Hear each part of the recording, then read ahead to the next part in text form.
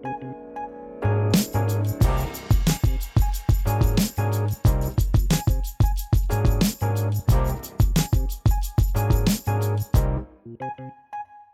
and welcome to Flynn's Talk, the podcast that focuses predominantly on mental health and well-being in the veterinary field and thriving as a vet or nurse or anyone working in the animal care field. But we also do like to highlight other community champions working in the mental health space.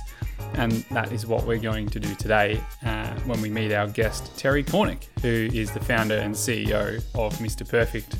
I'm Jack. I'm part of the usual co-hosting lineup, but I'm flying solo for this one. I managed to grab time with Terry at a time that suited us both, and so it was great to chat with him one-on-one. Terry has been really open with his story about his own mental health challenges, having suffered from anxiety and depression for pretty much all of his life, but not always realizing that it was that is actually what he was experiencing. So yeah, his life story is quite an interesting one, and he was originally from the UK and moved to Australia, where he now has a wife and 3 boys. So he has plenty to keep his plate full. But yeah, it was a really genuine and open conversation, and Terry's to be commended for sharing his story to hopefully help others, and creating this initiative now to encourage men to get together and creating a relaxed community and grassroots environment, and getting men together and grilling up some snags and hosting barbecues in local parks to just create informal and soft touch points to allow connection to grow between men. So pretty keen to get into it and introduce you to Terry, and from there explore the story of Mr. Perfect and why he created it. Welcome to Flynn's Talk, and it's an absolute pleasure to have you on the recording. And you're in the beautiful northern beaches of Sydney. I'm in it's sunny and kind of windy in Melbourne, so I can claim that the weather's turning and I think spring's coming. But welcome, mate, and it's great to have you. No, thank you so much. Really appreciate it. I think it's funny, when you reached out, you got me on although my life is pretty hectic and there's a lot of things I have to fit in, I think you got me on a really good day, which I was happy with, because your approach was brilliant. It was so just better than anything I normally get. I don't know why it was. It was just very personable and this is what I'm doing, and do you want to chat? And I was like, yeah, why not? So I had to look what you were doing. I thought brilliant, the synergies between grassroots, community thinking. I couldn't say no. So yeah, pleased to be here. Yeah, well, thank you. I'm flattered by that and appreciate it. And all of this comes from our heart. And Jez is usually here on the podcast, or sometimes Cam as well. And those boys have got a lot on and having a break of their own. But thank you, because we try to keep it real, to be honest, as much of a cliche as that is. So yes, and that's very much the style of the podcast and what we do with the walks. We will get into Mr. Perfect, and yes. hold on to your seats to everyone listening. We will explain where the name came from, but maybe just paint the picture, mate, for people listening who may not have heard your story. North London was home in Watford, is that right? Originally, and now Sydney. Yeah, so it's a bit of a long one, actually. And it's funny, when I listen back to some of the conversations I've had about my past as well, and I always worry that maybe I'd never want to be detrimental to where I came from. I try not to be. Maybe sometimes I have been inadvertently, or maybe I've overthought that. But look, I grew up in the UK, obviously, born in North London. A lot of my family from around there, quite a big family on my mum's side, quite big on my dad's side as well. And my parents were young when they had me, and my brothers, and I'd say fairly working class compared to where I am now in Sydney. And quite as I said, big family. Grew up in Watford, just on the outside of London, of North London. Very inconspicuous kind of childhood, I guess. A lot of tension in the family. There was, my mum and dad broke up. My dad had suffered from alcohol addiction and his own issues, and never really explored them myself until actually he passed away. So, which was a few years back now.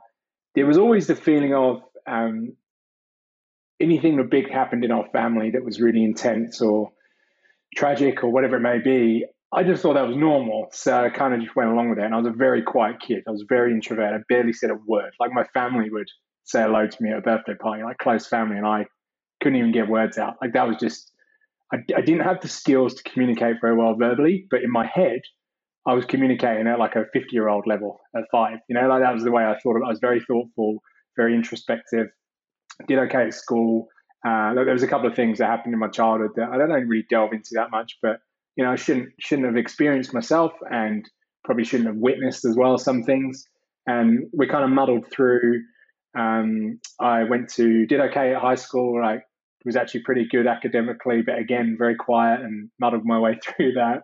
And then Was that a bit of a channel for you? Like school give you a bit of a channel and an outlet to like keep ticking over and keep, definitely, I suppose, like home was home, but school was school, and a chance to sort of break out a bit? absolutely. I was very studious, whereas like my brothers weren't, and yeah, very thoughtful. And I was good at English, but not so good at like the ones I weren't good at, maths and science. But I was quite creative and good at English, and I was very organised. And so, look, I was an anxious kid as well. I was quite awkward, and then I kind of discovered at 16, you know, I was in an area where there was people I was hanging around with, which were a lot more extroverted than me, a lot more outgoing. And for some reason, I look back at all the people in my life that have been closest to me, best friends, my partner, my wife, you know, they've always been the flip side of me normally. So they've been like the go-getters, and I've like lived vicariously through them. So there was a lot of people who were like troublemakers I grew up with in the area I grew up with. And I just, drinking in parks and getting alcohol at a young age and doing those things.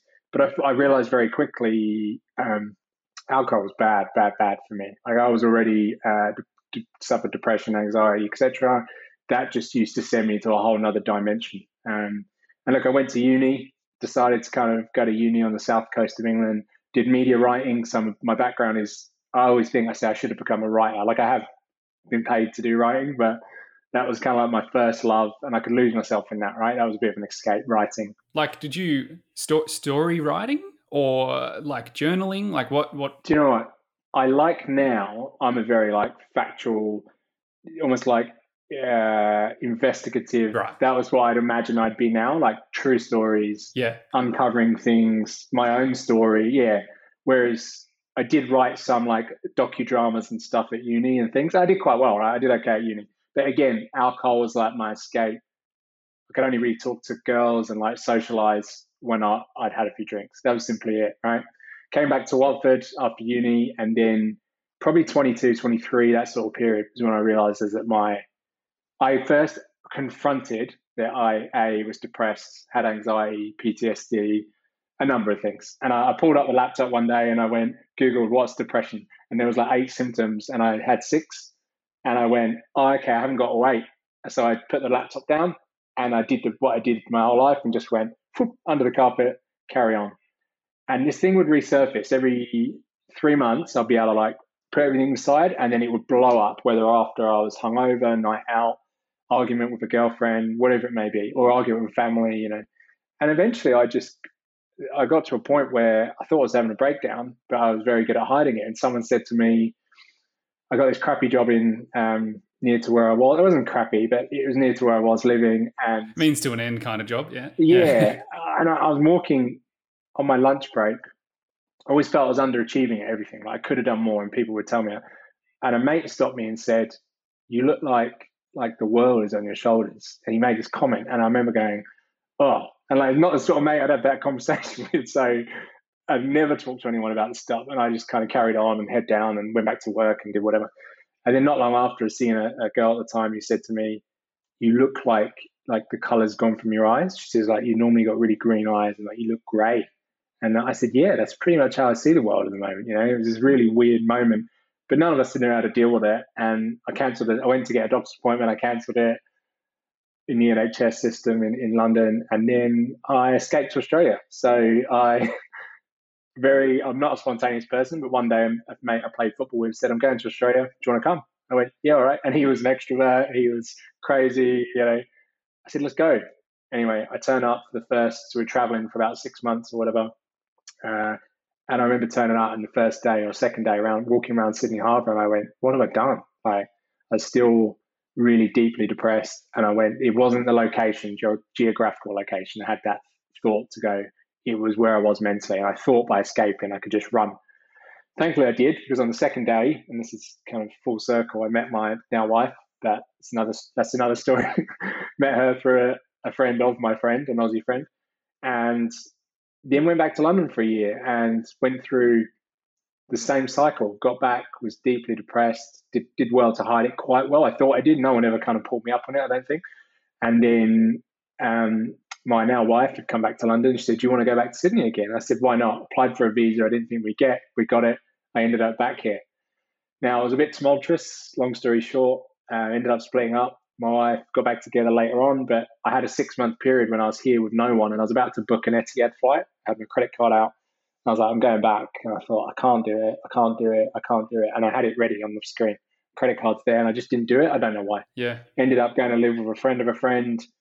6 months, got my head down at work, worked in healthcare recruitment, and started doing really well. And they didn't expect me to. Even my boss was like, if you're kind of made out for this, you're not very talkative and extroverted. But I was actually really organized and good at research and good at, detail. Thinking man's man. Yeah, definitely. Yeah, exactly what it was. And I never thought I'd be in a bloody recruitment job, let's put it that way. So for 5 years, 4 or 5 years was doing really well, living in a beautiful part of Sydney, going on holidays, doing everything, back with my now, beautiful wife. Everything's going great. But every few months, like the blow up would happen again. And eventually my wife just put her foot down and said, you need to do something about this. And I embarked on this journey of going, all this money is doing nothing for me. These holidays aren't doing anything for me. I'm living I could not have wished for a better life. And my mate at work would call me Mr. Perfect. And I just went, okay, I need to go. So I went and saw the GP, and he just said, how long have you felt like this? And it took a lot of effort to get to him. And I said, as long as I can remember. And he kind of sat back and was like, oh, I didn't know what to say. It was just a really awkward moment. And then he said, I think you need to see this person. And he gave me a psychiatrist's name. And I went, no chance. That's for crazy people. I'm not going to see a psychiatrist. Wasn't educated at all on the system, despite working in healthcare. And eventually I went. And it worked for about 6 months, 9 months, got a lot of heavy stuff off me, loads of stuff. Like I'd walk out of the appointment feeling like I'd run a marathon every time. Like it literally got everything out. Lots of crap from history, lots of, And then I realized, but sustaining this is not, I need to do something different. Like no one would talk to me about what I was doing non-clinically. They just kind of went, go down this channel and away you go. And medication I took for a while, and I kind of came off it and went back on. And a couple of my mates just sat around, and I quit my good job at the time. I was doing a few other things. And my mate said in the pub, I said, look, this is what I'm going through. And they both said, actually, we've gone through something similar. And we said, okay, what do we do about it? And I'm asking my doctors I work with, and they said, look, what would you do with a guy like me, 30, almost 30, about to plan a family, supposedly has it, but is depressed? And they just said, Terry, honestly, said, we don't have time to deal with this, and we'd give you like a leaflet for Beyond Blue and off you go. And I was just stunned. And some of them were like brutally honest. And I said, there's a problem here. And we basically embarked on the fact that we love football, soccer, and we played together, me and a couple of mates. And we said, well, why don't we set up our own football team? And we did do that later as another story. But we said, let's do a kick around, 2 hours, put an ad on Gumtree and meetup.com and see what happens. And next thing you know, it was like my way of dealing with it. I started dealing with my own issues, but not really work them out, But then I thought, well, this is a nice distraction. I can help other people, and that makes me feel good. So yeah, it wasn't like all in good intention. It was, but it wasn't. It wasn't really fixing me. And 40 people turned up to this kick around, and we were like, whoa, in Sydney. And we just said, it was terrible football. Like it was 35-degree heat in January. There's guys of all shapes, sizes, ages, backgrounds. But we sat down afterwards, and everyone sat around, and the conversation, I just listened, and I went, this is the gold. Like people were saying things like, oh, I haven't done this for 10 years, since I got married, since I had kids, since I got divorced, since I the 10 stories.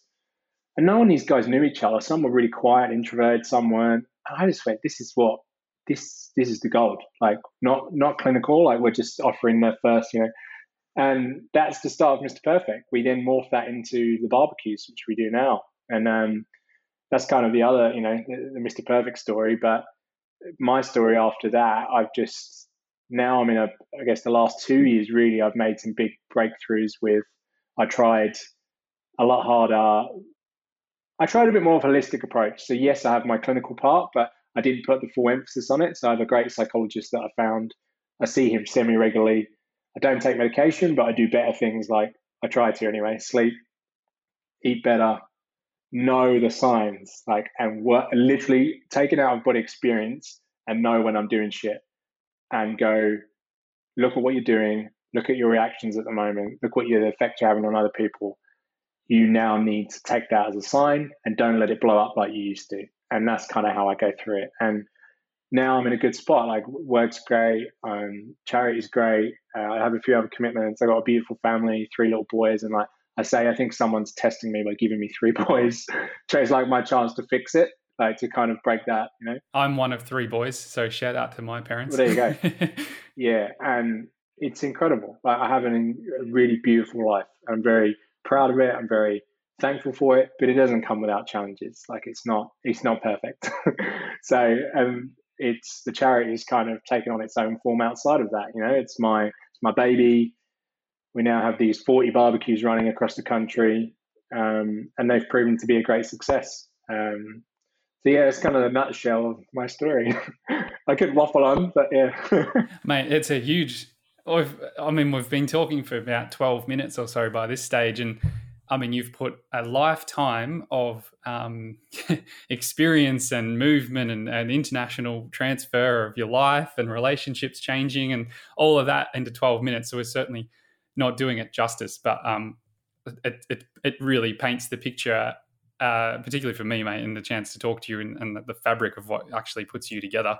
And I think pulling away those facades and the masks, I mean, we're all wearing masks at the moment for a whole other reason, but it strips that back, and that certainly is so powerful. So just a huge congratulations to you, if that's even the right word, but thank you for doing that. Yeah. I think the other thing too that's interesting, like, and yeah, we're going to get into the Mr. Perfect story, which you've somewhat separated out from yours. However, there's an obvious overlap. If it was a Venn diagram, it's you and it's one and the same. But something I was thinking about was the fact that what you've actually done is invited a bunch of blokes down for a kick around. So the key here is actually, if you want blokes to talk about their mental health, don't invite them to a thing to talk about their mental health. Invite them down for a snag or a kick of the footy. It's a sort of, there's some synergy there in our walks. We get people to come down and get together and walk their dogs and meet heaps of people and connect with industry peers and whatnot. And before you know it, they're talking about how they're going. So there's an amazing it's in such a simple model there, right? Just to attract people to something that isn't what you necessarily think it's going to be. And what it's created, I suppose, is like that soft touch mental health environment, right? Like, I feel like you're at the pub after 2 or 3 beers in, depending on what your tolerance is, it might be more.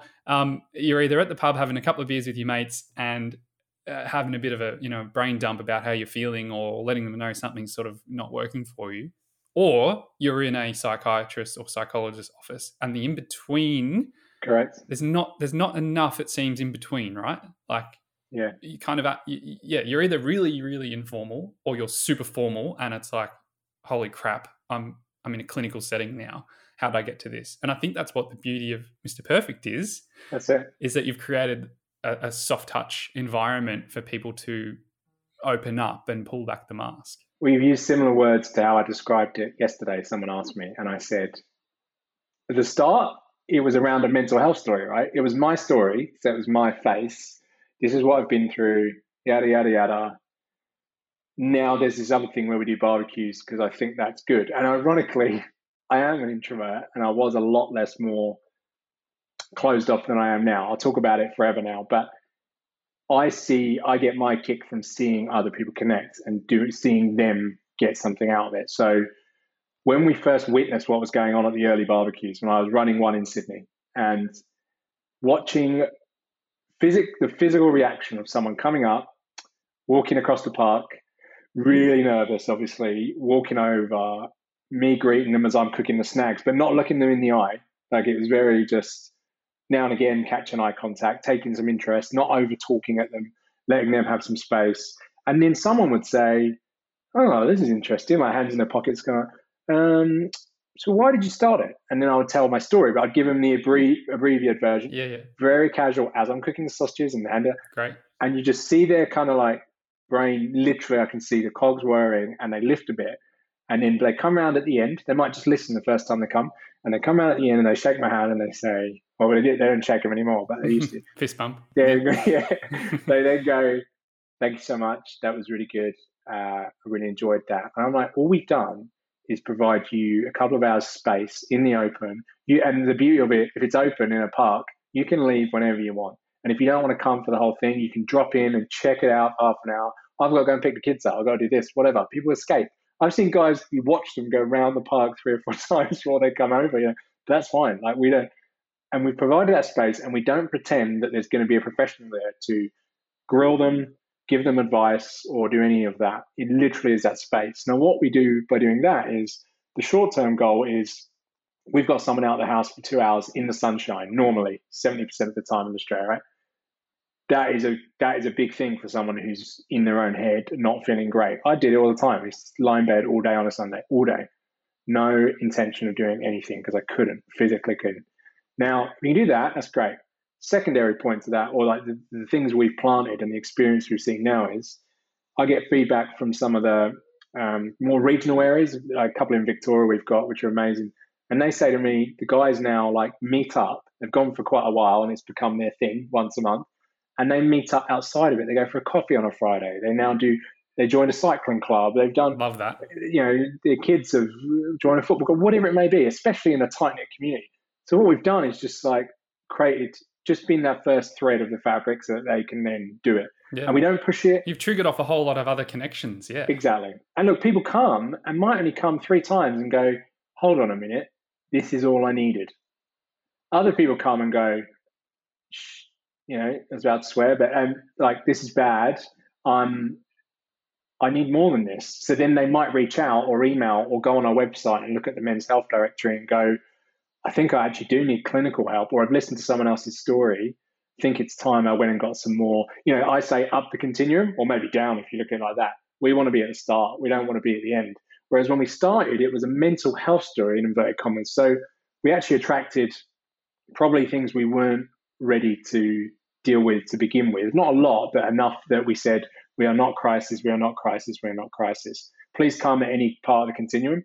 However, we would prefer you came when you were feeling a little bit off or just lonely or just had a breakup or lost your job or whatever it may be, and then work your way on that journey. Because guess what? No one tells you, whether it's a doctor, friends, whatever, what that continuum should look like. Like you said, it's either I go and blurt it out when I'm drunk and tell everyone and do it in an emotional way, or I'm now in a psychiatrist's office or psychologist or GP's office and I feel really uncomfortable and it's cold and it's clinical and I'm never going to go back because I had a bad experience the first time. That's like the two ends of what we do. So, or like, yeah, and a very common thing is that people may not connect initially with their first specialist that they see, and it might take some time. It might take months or years of trying some different people and different approaches, because there is different levels and experiences that specialists offer as well. So that in itself is like not even just as clean as turning up and coming in and getting it all blurted out and having a plan. Exactly. So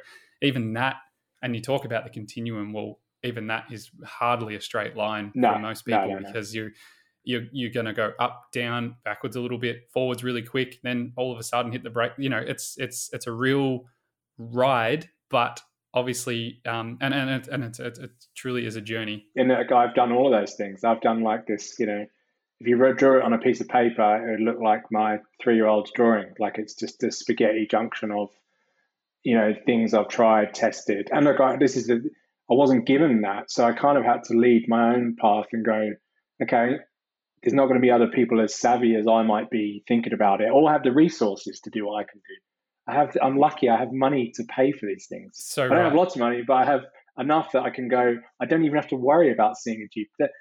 And that's when it's almost like that guilt sometimes. Part of one of my challenges, and I still have it, is the guilt of seeing others in distress or not knowing what to do or not having the resources to do it. So I guess, although we can't change the world of what we're doing, we are literally going, here's a free feed. And like people just assume that the feed is like it's funny, it's just a vehicle, like you said. We just got them there. And someone says there's a guy, Glenn Paul, who's the CEO of the AMHF, Australian Men's Health Forum. Yep. And he says to us, he's the Association for Men's Health Services. And he says, we need to go where men already are. Massive. Yeah. Not where like we want them to go. I love it. Like, it's so simple. Go to the pub. Yes, pub's a bit tricky for me because I've got no alcohol like problems, never like not whatsoever. But people do, and I think sometimes we say, "Oh, let's have a beer and chat about it." I'm fine with doing that. But our barbecues, there's no alcohol. Like we just say, "Look, we don't want to contribute to something that might be a problem." So we'd rather just say, "Come for the chat." Sometimes people bring a football, kick it around. Real simple stuff. And like the feedback we get for something so simple, it looks really simple, but there's a lot of thought that we've put in beside it. And 5-6 years later, we've kind of just honed our approach, like, and tried different things. So yeah, it's been incredible. Yeah, that's amazing. So the name Mr. Perfect is a bit of a tongue-in-cheek approach, right? So you wrote a blog, and speaking of having a couple of beers, the story goes you opened up and showed a mate, oh, look what I wrote this blog, right? And you signed it off as Mr. Perfect. So then just tell us about even like why your mate, or why, like how that name came about, and then why you felt that was what you should lead with in terms of the approach for this. So it was probably 2016 is when Mr. Perfect officially started as a thing. Our first barbecue or event was in January 2016, but I'd been thinking about this for 2 years probably. I really thought about it. So got married, reset, and went, hold on a minute, going to plan a family. I need to start to get help properly and navigate this journey. So I then started writing because that's like my therapy, right? That was my original therapy before proper therapy. And I wrote my story to 30 years old, and I realized it wasn't very nice, like doing it sometimes. Like there's things in there that I had to just confront, and it was horrible, like some of it, but it actually was good for me. And then I just went, well, put it aside. I've never even looked at it yet since again. It's still aside. So there's a future project maybe to see the difference now. It could be a book. There you go, one day. And then a mate of mine, this was at the peak of me kind of in a job where I was doing really well, and kind of like the perception of everyone was life is just perfect, right? That was it. And he would say, look at your suit you're wearing, and like tease me. Do all these things, and look at you with you're the boss's favorite and blah, blah, blah. And it just would grind on me. And this is one of my best mates. Like he didn't know what was going on. And he'd say, Mr. Perfect, and he'd call me that all the time. And then, I just started writing this blog. I put up a crappy blog on Wix, and it was like $3 a month. And I started writing it. No one would really see it. And I wasn't really sending it to anyone. So I was thinking, and how is this public but not public? It was kind of weird. Told my mates about it after a couple of beers and showed them. And they were, oh, it's brilliant. And then they forgot about it, I think. And then I went, it's not just what my mate called me and he didn't know what truly was going on. I said, also, it's kind of what the world was, maybe still is, expecting us to be as men, and provide for your family, stiff up on it, always put on a brave face, and that's just not how it is now. It's not, it conflicts everything we kind of believe now, and like empowerment to women, and, and it just doesn't fit with what the current the world is like. And I just said, it's kind of like a sarcastic nod to it as well, to say, that's kind of like what, it's ironic and sarcastic. But the feedback originally was hilarious. I did like a talk after a year of maybe doing Mr. Perfect. And someone came up after, it was quite blunt. They were like, look, it's really good what you did, and great story and everything, but I would change that name. And like they gave me 1,000 reasons why they should change it. Never met this person. But it's quite bold of them. Lucky I was like really polite. And they didn't really look into why the name was that. They didn't really pay attention to that part. So I was like, okay, fair enough. That, So that's the reason why. Like my life seemed perfect. But the kind of people here in Australia didn't see what it was before, and then they weren't really seeing what was going on inside. None of this stuff gave me like happiness, holidays, and nice things, and material things have never been my thing anyway. And it's fine for people, they are, it's great. But for me, it just didn't give me any purpose. So I think the name has worked well. And people come up to me wearing the t-shirt and they go, they can't see the bit underneath the tagline, and then they're like, oh, you think, I get a lot of old ladies on buses. Oh, you think you're Mr. Perfect, do you? And we have a bit of a joke about it. And then it's a great icebreaker because then I tell them the story. That's the perfect icebreaker. They sit there and they're like, oh, and then they go, that's fantastic. So amazing what you do, or what they might, normally they say that. So it's been good. Does it correlate to any like barbecue theme thing? No. But we thought about changing the logo of a sausage or something. You do but, have your little snag guy. We do. Back there. Yeah, exactly. So we've got a variation of the logo and like our design, but it seems to have resonated, I think, with a lot of people, regardless of your socioeconomic background, whether you're CEO of a company, maybe sometimes more so. You're putting it on, 100%. Mate, it absolutely has resonated with people because you've got, what are you now? Well over 40 locations around Australia. So how's COVID has derailed so many things, but how have you kept that ticking along? And I know that in many parts of Australia, the barbecues can still happen, but how are you ticking along in the parts where they can't? And I know that you've moved to doing some virtual check-ins and things like that on Facebook. Yeah. How are you keeping the connection going when people can't see each other face to face? So when it all kicked off last year, like 2020 March time, and then COVID kind of just arrived. Hello, I'm here. So exactly. Yeah. I'm very like the charity is run as though it's a bigger charity. Like I'm so anal about governance and stuff in the background and processes. That's like just the OCD in me, and it's so organized, and people appreciate that because it's looks casual, but in the background the barbecue hosts are like, you've thought of everything, this is great. So we run it very tightly. And then what we realized when COVID happened, we went, oh wow, we just got a new board member, female, Lara, whose background is psychologist, and she just brought this dynamic to us which we'd never thought about. And in her first board meeting she went, okay, your OHS stuff, like show me the documentation you've got and blah, blah. We all sat there looking at each other like, I've got these 10 bullet points about, food preparation. And she is like, no. Like, it's not going to cut it. So although we were really anal about it and we suggested things and we diverted people, it wasn't like we had nothing, but it was like, oh, wow. And then overnight, we got kicking on it and we just said, right, let's document every possible thing that can happen. COVID or no COVID, any injury that happened at a barbecue, any mental, physical, you name it, like we've got it down packed. Like it's, we did a lot of work on it. So when COVID happened, we just kicked into gear, and because we're tiny and we're lean and we're whatever, that was great because we could just make it happen overnight. Like it was. So we had to cancel obviously some of the barbecues temporarily. Then they came back, and then when it's returned again big time this year, we just said like, can New South Wales, Victoria mainly, and anywhere else where there was a big problem, we said we'll revert when we can. Thankfully, we're lean enough.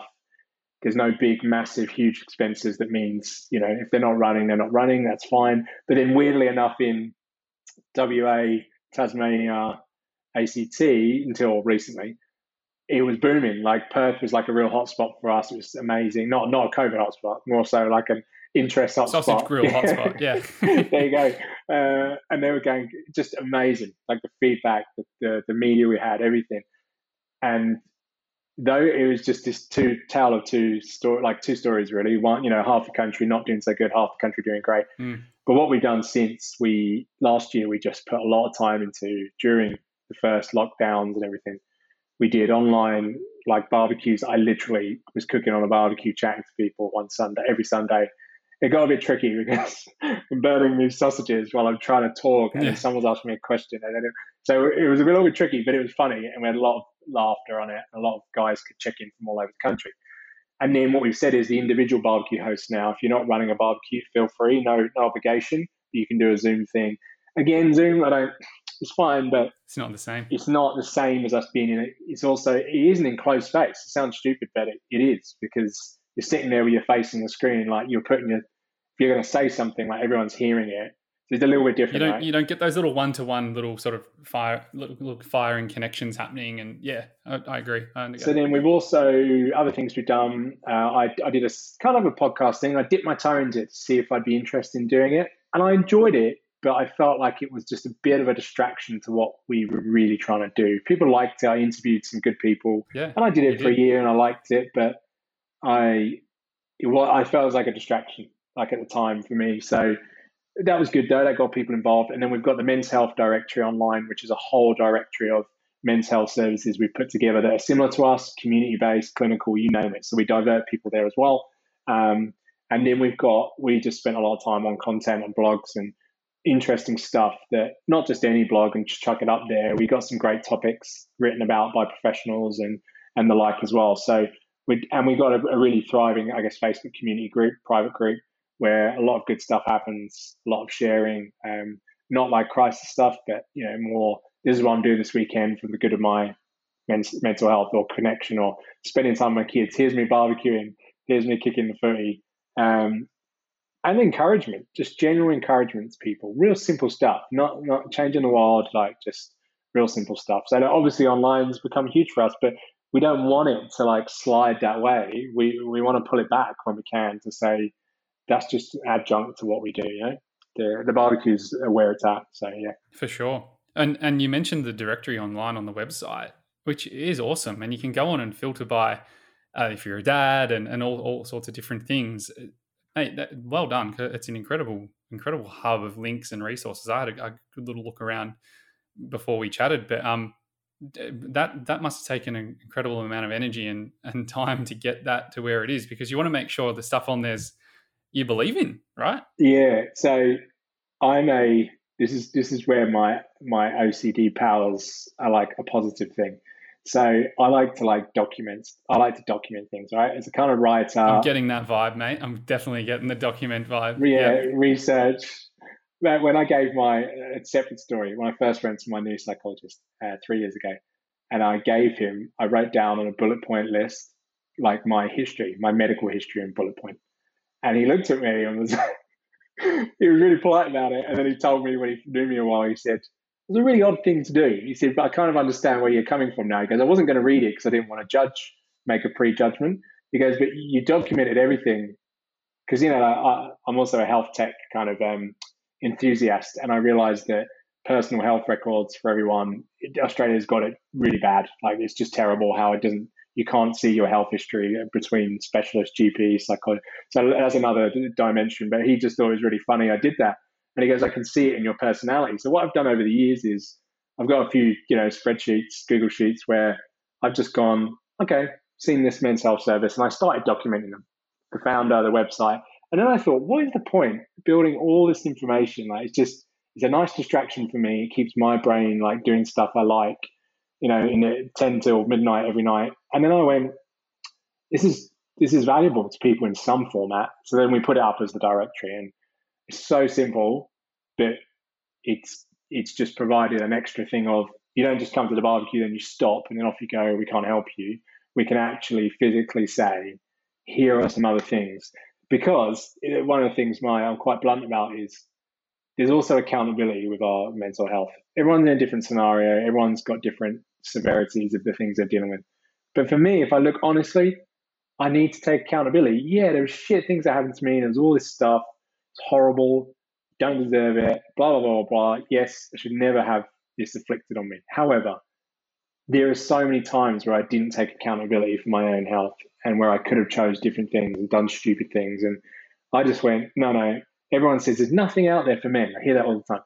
There is millions of things for men. Your page proves that. But no one seems to want to put it together, or at least Australia works in a very fragmented way in everything, in healthcare in the States and whatever, however that you've seen what happened with COVID.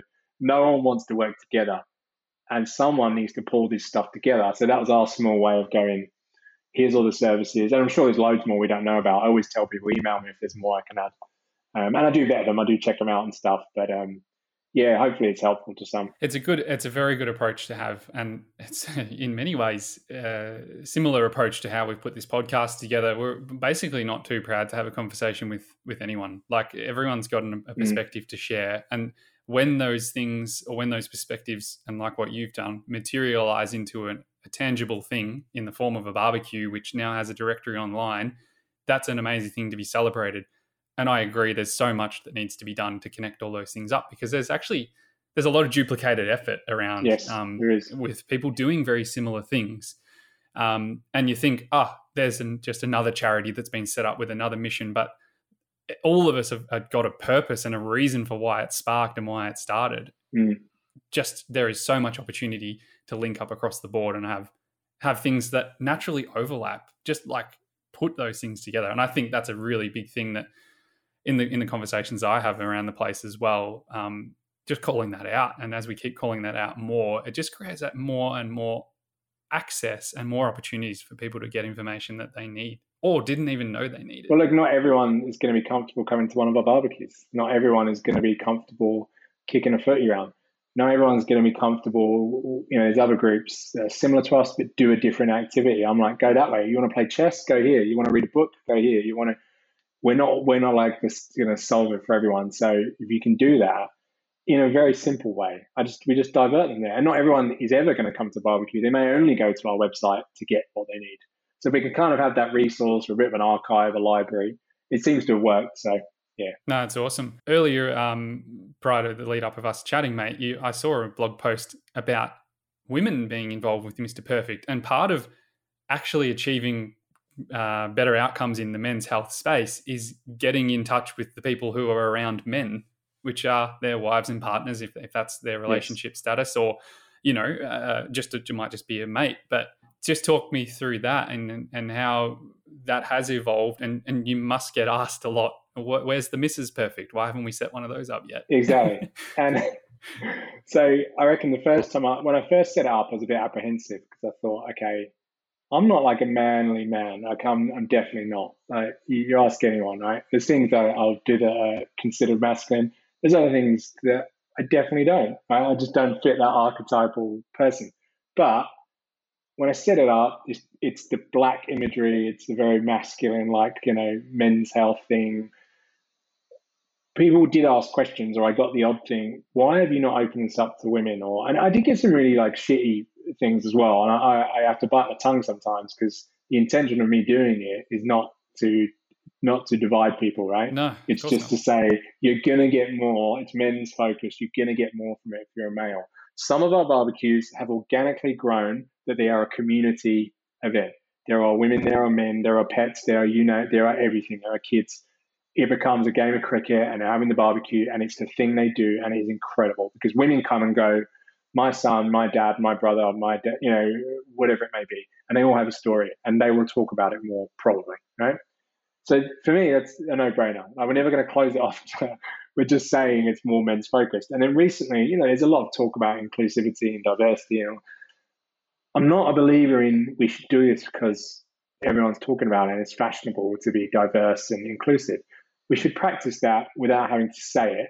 And when I do get questions about it, that's why I wrote the blog post. I was like, look, someone said, I'm just really curious why you let women into the Facebook group. I thought, okay, instead of I wrote this whole response. It was like an essay. I thought, this is a great blog. I'm going to turn this into a blog because I do get this question. I can divert people to it. Women will also learn more from seeing what we talk about, do, whatever, without prying, without, they need to know how our minds are working, how we deal with things, generally speaking, not all the time.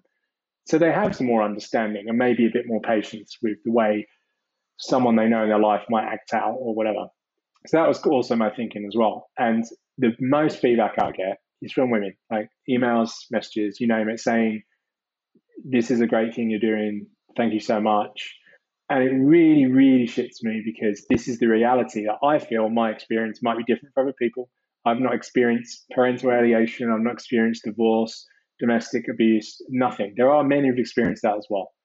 What I'm saying is we're not an advocacy group. We're not this. We are trying to connect people for the good of men's health, whoever's involved. It doesn't matter who's involved.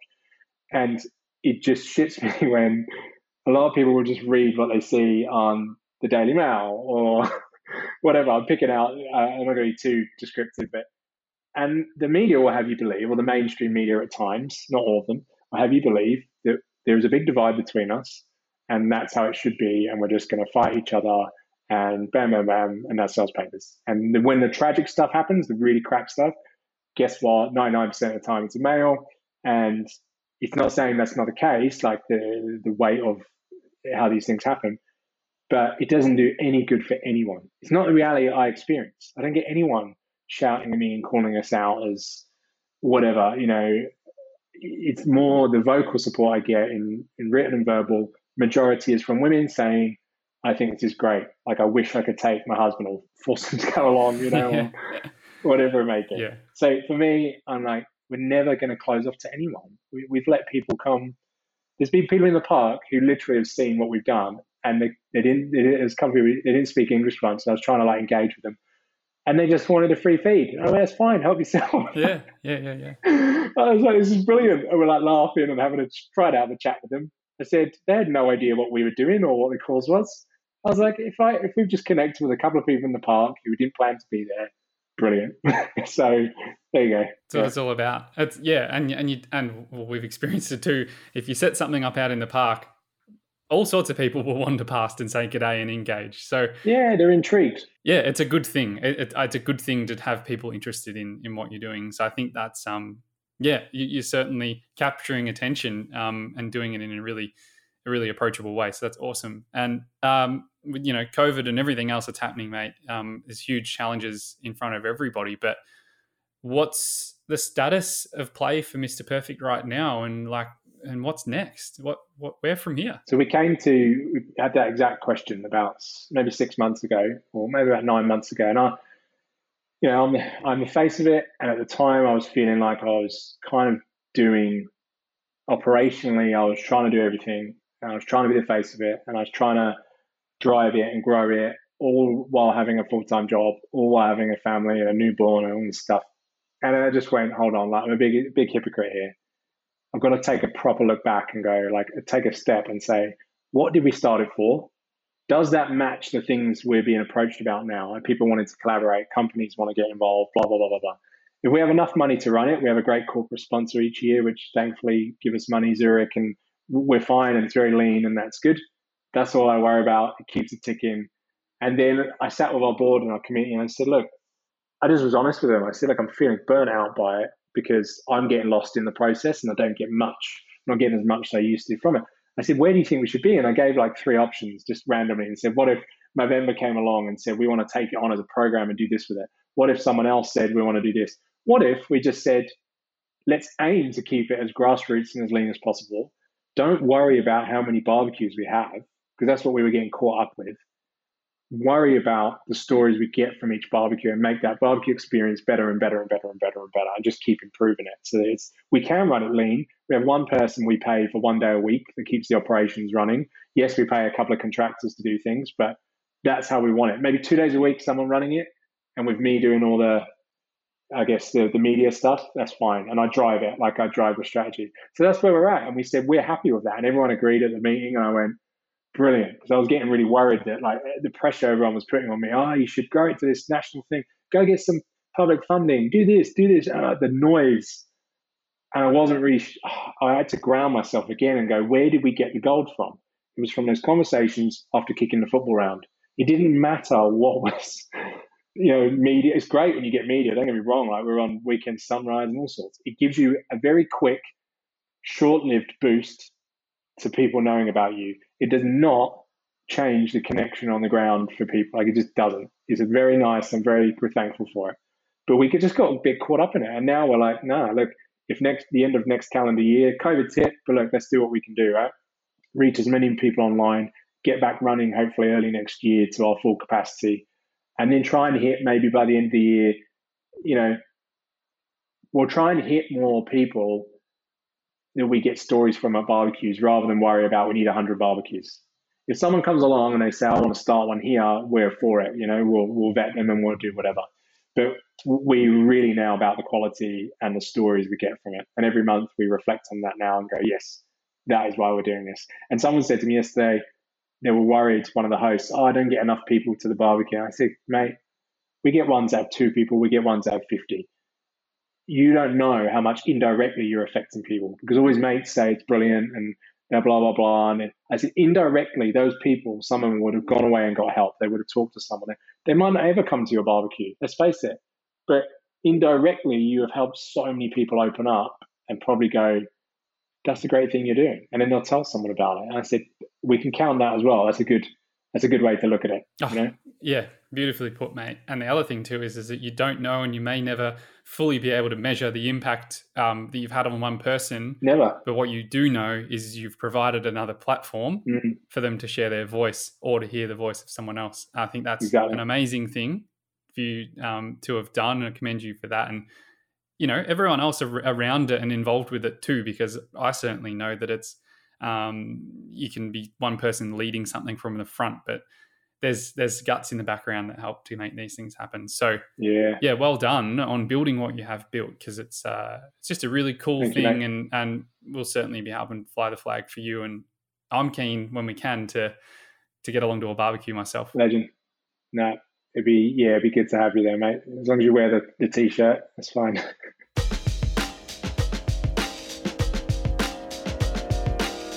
Well, it was fantastic to speak with Terry, and I just think, everything that he's set up and has made out of this charity and this initiative is fantastic, and the access he's creating and the conversations and connections that are coming out of it, it just can only be a good thing. So it's an absolute pleasure to have Terry talk about Mr. Perfect.